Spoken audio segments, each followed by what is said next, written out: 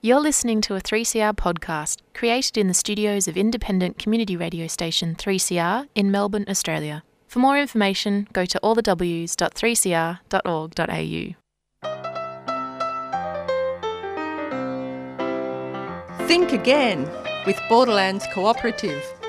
Join us for critical conversations about things that matter. Every Friday at 10 a.m. on 3CR Community Radio.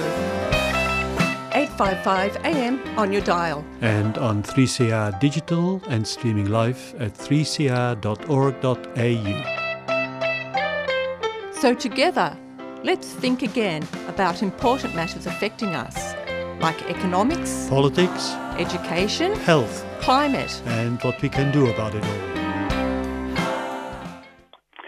Welcome to our 64th program of Think Again, our 22nd remote program in the time of the coronavirus. Think Again is brought to you by Borderlands Cooperative, an organisation that has been dedicated to social change for almost 23 years. I'm Jacques Boulet. And I'm Jennifer Burrell. Today we're talking about what is happening with the economy and the climate during COVID-19 and the lessons we can learn from that towards doing things better in the future. In past programs about the economy and economic growth, we argued that our government's focus on economic growth and never-ending consumption is a one-way street to ecological disaster. It would inevitably lead to the loss of livability on this planet for humans and myriad other species. That's right. We live within the boundaries and the bounty of a finite planet. We can't have infinite growth in consumption and infinite use of natural resources. You'd think that's common sense. And we just can't discard our waste and obsolescent products wherever it's cheap and not visible. It's just not possible. Yeah, yesterday I saw an article showing that yesterday actually, if everyone would live like North Americans or Australian citizens or persons, we already now would need 4.5 to 5 additional planets or planets. And there's no planet B, let alone 4 or 5 ones. We then could start destroying after having decimated our own planet A. But meanwhile, many of us, individuals, companies, we have started to change. For example, we have started to create socially and ecologically responsible B companies, just to use that word B again, which is a good thing, to which we will come back. But we really just are at the early start of the necessary changes. Yeah, so can you tell us what you mean by responsible B companies, Charles? Well, B company is a term which has been invented to distinguish it from the merely profit and surplus-oriented companies, and that it is socially and ecologically responsible ones and who, in their value system, put that first rather than just making money. So all of this focus on economic growth and consumption is tragically being played out in climate change, environmental degradation, loss of biodiversity, extreme weather events, pollution, and the consequences for us humans ourselves. Yeah, and we really know all of this, don't we? I feel like we're going over the same ground and saying very obvious things, and they all seem very obvious and self-evident, but we're still not acting on them. There's just this stubborn focus on economic growth as a solution to everything, definitely by our pollies and also being pushed by the mainstream media too. Yeah, that's right, the 90% majority of our mainstream media. Indeed, many people have become aware of how our efforts to keep our economy healthy and growing result in the destruction of the natural world, and how they, in the end, therefore also attack our personal, social health and our well-being. We've been sharing this holistic understanding with listeners in previous programs, and growing numbers of people are wondering about the relationship between the destructive changes we are inflicting on the natural world and the emergence of COVID-19 pandemic. Yeah, that's right. Yeah, with the increasing encroachment into natural habitats of humans. And I guess looking at it the other way, many are wondering if life under lockdown is actually reducing our harm to the natural world when we aren't buying so many clothes and consumer goods, for example. And yes, exactly. And where air transport has been drastically reduced, we aren't driving our cars so much. Our recreational activities, including eating at restaurants and pubs, has dropped out of existence almost. And so on, many other things there. Yeah, but we do want to talk about the economy and the environment, the interaction under COVID. So before talking more about the impact of reduced consumption on the environment, let's look at what's happening with the Australian economy under COVID. Economist Ross Gittins, who we refer to regularly, it seems, proposes it's going relatively okay. That's compared to other nations.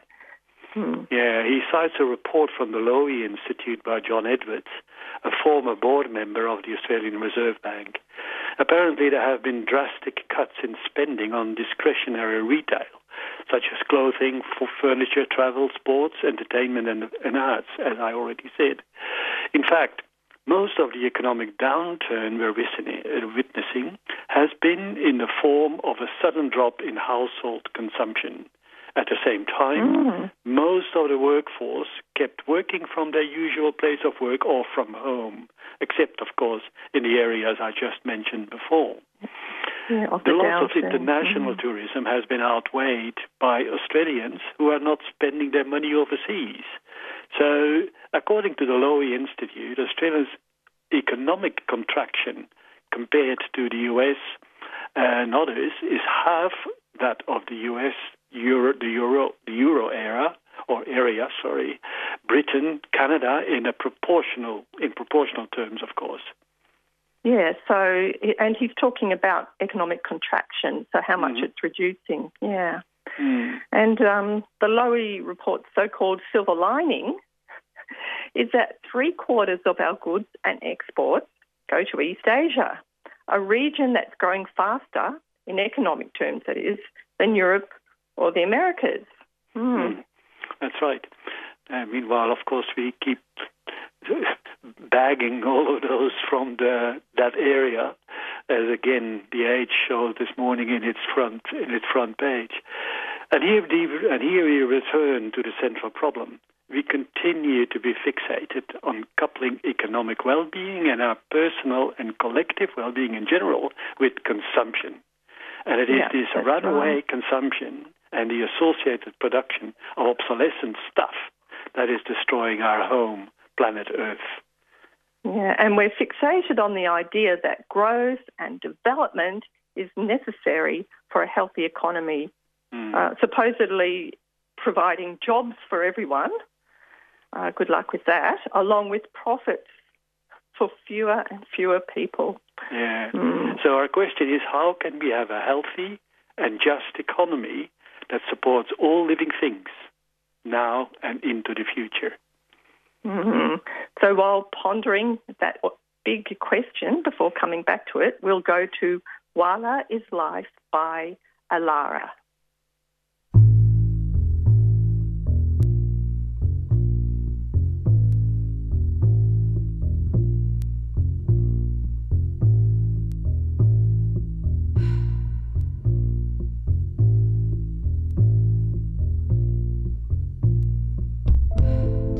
Walla is life. Walla falls from sky. Rain beginning of life. Like our kinship ties. In Mother Earth's eyes. River banks flow wide. Fingerlings swim wild. Making Mother Moon smile.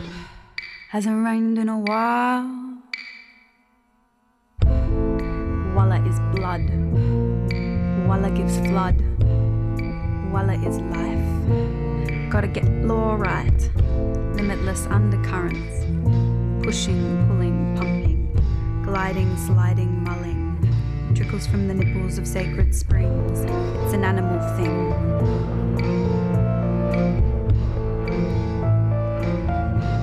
Made to give us wings.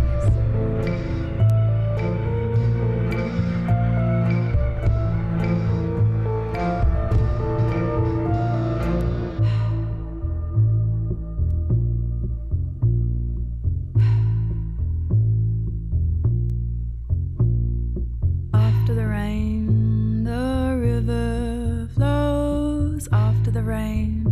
The river flows after the rain. The river flows after the rain. The river flows and the kookaburra sings. And the kookaburra sings.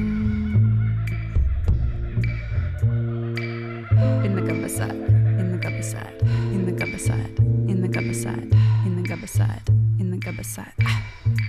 In the gubberside, in the gubberside, in the gubberside, in the gubberside, in the gubberside, in the gubberside.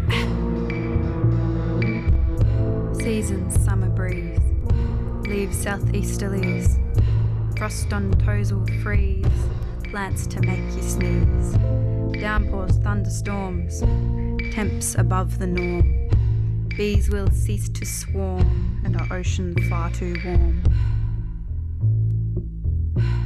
It's an animal thing, made to give us wings. Might come if we sing, or will we feel the sting?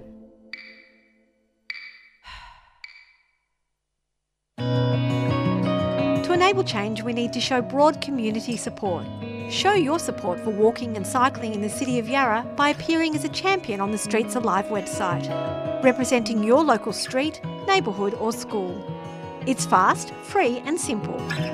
Learn more at streets-alive-yarra.org. A 3CR supporter.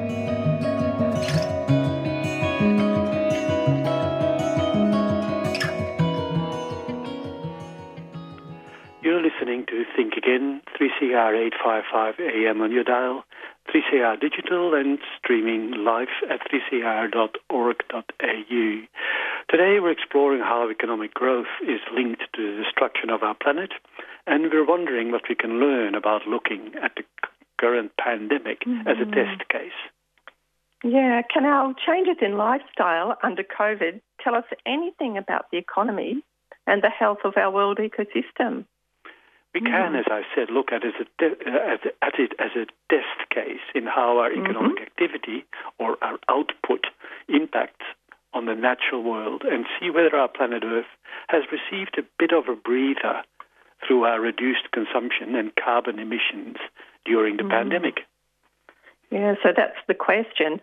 According to CSIRO scientists writing in The Conversation, global annual average emissions for 2020 were between 4.2% and 7.5% lower than for 2019 because of the COVID-19 lockdowns.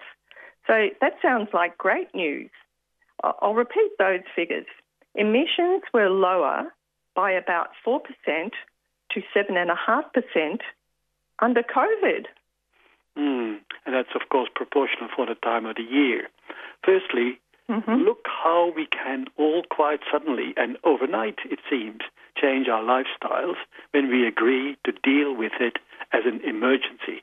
The lockdowns have no doubt caused enormous pain and suffering for many, but somehow, on the whole, it was seen as necessary to stay alive or to prevent a rather unpredictable illness. And the reductions in emissions must be a good thing too, even if short-term, or so you would think, wouldn't you? Yeah, but as with a lot of things, it's a little more complex than that. What we're interested in to prevent catastrophic climate change is a lower concentration of carbon dioxide or CO2 in the atmosphere. So CO2 accumulates in the atmosphere over time. This level of CO2 is affected by the capacity of ecosystems to absorb CO2 from the atmosphere. So it's not just what's being emitted immediately that determines the level of CO2 in the atmosphere. The CSIRO scientists writing for The Conversation, they explain that about half of our emissions are absorbed by oceans and ecosystems, or what they call carbon sinks, including vegetation. So when bushfires happen, we get a double negative whammy. massively spewing carbon into the atmosphere, as just happened between October last year and February 2020, while also, secondly, losing all those trees that were absorbing carbon from the atmosphere. In addition, lack of rainfall reduces the grasslands and forests that can absorb carbon, and as oceans get polluted and become warmer, their capacity to absorb carbon equally reduces. So the drawdown from the already existing overload of carbon in the atmosphere remains a big problem. Yeah. While localised reductions in carbon emissions during COVID-19 have been occurring, especially over cities and large concentrated populations, this is yet to translate into less CO2 in the atmosphere. Reduction of CO2 in the atmosphere, that takes time, doesn't happen straight away. Also, the effect of locally reduced emissions, like over big cities, that's diluted when measures are taken of the world's atmosphere as a whole. That's right, especially as the Amazon and other large forest tracts in Africa and Asia continue to be burned or logged.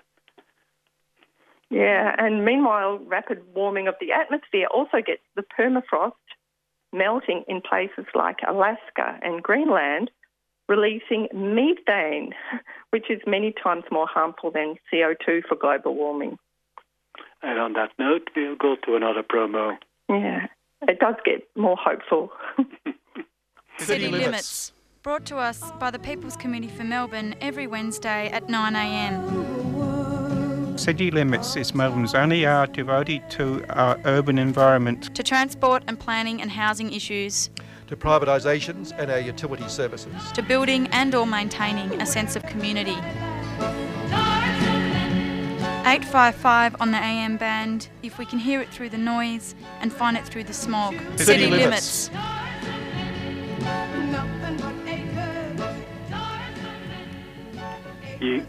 You're listening to Think Again, 3CR 855 AM on your dial, 3CR digital, and streaming live at 3cr.org.au. Today, we're talking about the link between our economic growth addictions and their effect on global warming and other ecological factors. Yeah, our CSIRO scientist friends writing in the conversation remind us of the international agreement brokered by the United Nations in Paris in 2015 to limit global warming. The central aim of what's called the Paris Climate Agreement is to limit global warming to well below 2% Celsius and to pursue efforts to keep it below 1.5 degrees Celsius. Thank you, Jacques.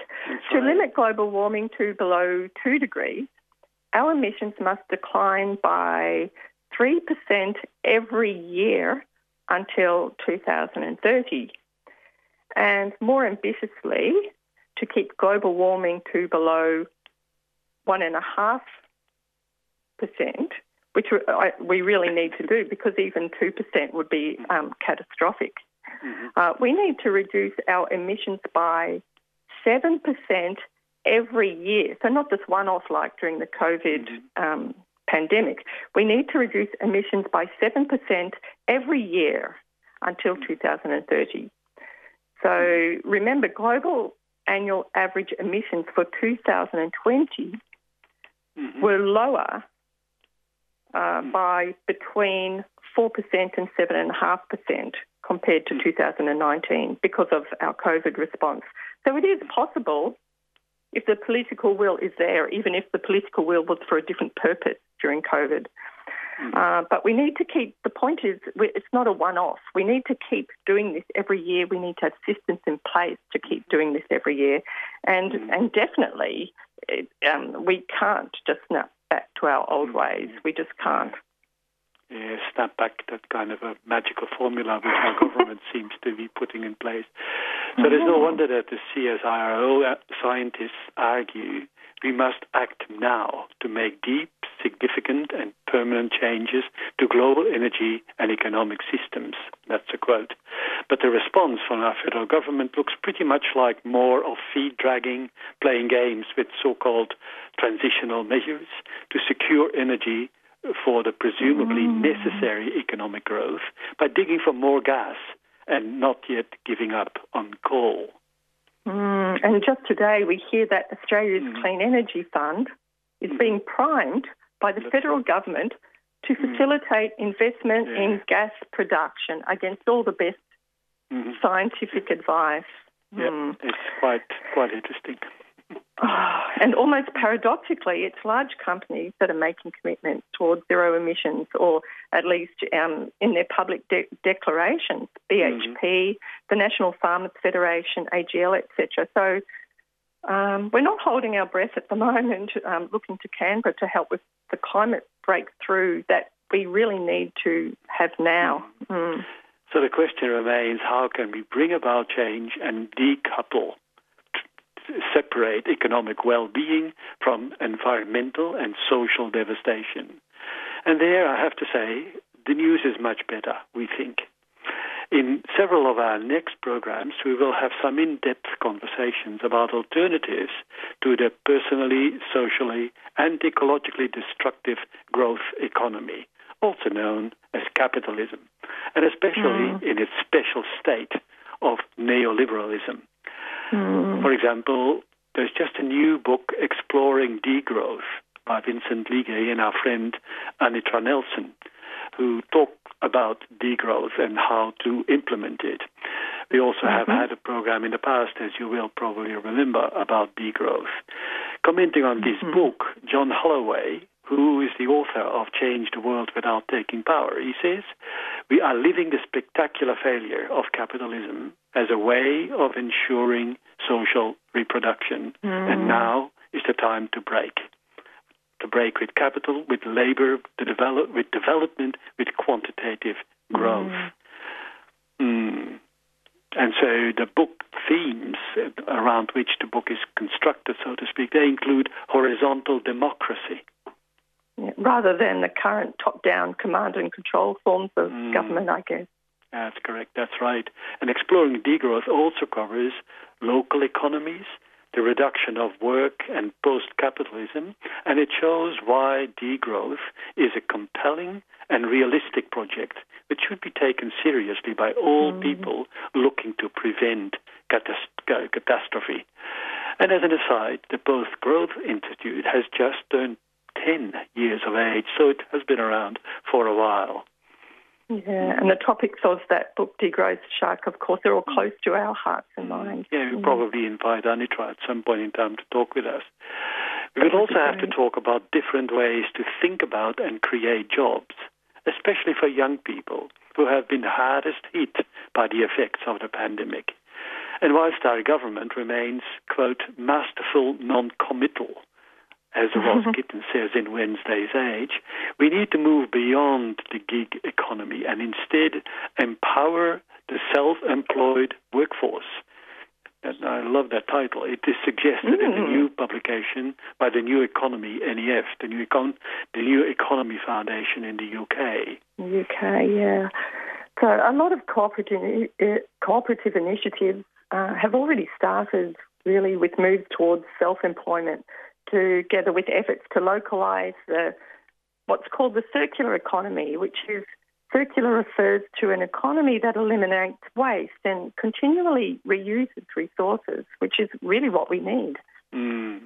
This cooperative, localised approach offers an alternative double positive whammy in that it addresses the insane distances workers, consumers and products often need to undertake in order to bridge the sides of production, storage, distribution, sale and consumption. It would also cut transport costs and CO2 product production. It would be beneficial for workers, for their families. It would allow for recycling and upcycling and have all manner of other positive side effects. Then there's all the initiatives surrounding food production, distribution and consumption, which we talked about in an earlier program on food security. I think it was called food security. Food sovereignty and And then there are regional initiatives to create a commons economy, for example, in Bendigo and Castlemaine. Next week, we will be talking with Ian McBurney, the initiator of Beehive and an emerging commons in Bendigo. And then there's the peer-to-peer global network with strong links to local individuals and groups in Australia, including us at the Borderlands Cooperative. Yeah, and there are many initiatives relating to housing and community. So we plan to invite activists and practitioners in a series of alternative housing settings, including cooperative housing, co-housing and intentional communities to this program over time. And I should also mention that the things that we're referring to in this program, we can put them on our program page on 3CR as well. That's right, yeah. We do very much believe that the COVID-19 outbreak, whilst admittedly devastating in many ways and for many people and small businesses and so, it offers us the chance to start dreaming, planning and acting differently. If we consider this pandemic as a test case of what may happen to us humans on a much grander scale when the planet finally decides to really get back at us with a vengeance, we should take the opportunity to figure out how we can prevent worse. Who knows? We could try and create the beginning of a new era for humans on a healing planet, all the while healing ourselves too. Amen. Yeah. With our journal, The New Community, we will be dealing with some of those alternatives as well, for worldwide as well as in Australia. So the whole entire issue, the next issue coming out in a couple of weeks, will be basically dealing with COVID-19 and its positive consequences, as well as, of course, some of the negative ones. Yeah, and I'd also like to mention the campaign continues to retain COVID supplements to JobSeeker and other Centrelink payments, especially as reductions are being forecast for the end of September. It's been called a time when people will be going off a cliff, which is a devastating metaphor. So you can join the Raise the Rate campaign online, or just tell your local MP, your federal MP, that Centrelink payments need to be set at a livable level permanently. Exactly, and if you can do something about protesting against the investment in gas, do that too. Yes. Meanwhile, thanks for listening to Think Again on 3CR Community Radio with Jacques Boulet and Jennifer Borrell. Remember, if you want to send us a message or ask about anything from today's program, you can email borders@borderlands.org.au. Just put Think Again in the subject line. Our programs are available by podcast and the 3CR website at 3cr.org.au. And again, we would like to thank Leanne for pulling these programs together from the 3CR studio, while Jennifer and I connected remotely. Meanwhile, stay tuned for Jailbreak, which gives an important voice to prison inmates, their families and friends. To bring us into this program, we have World Turning by Yothu Yindi.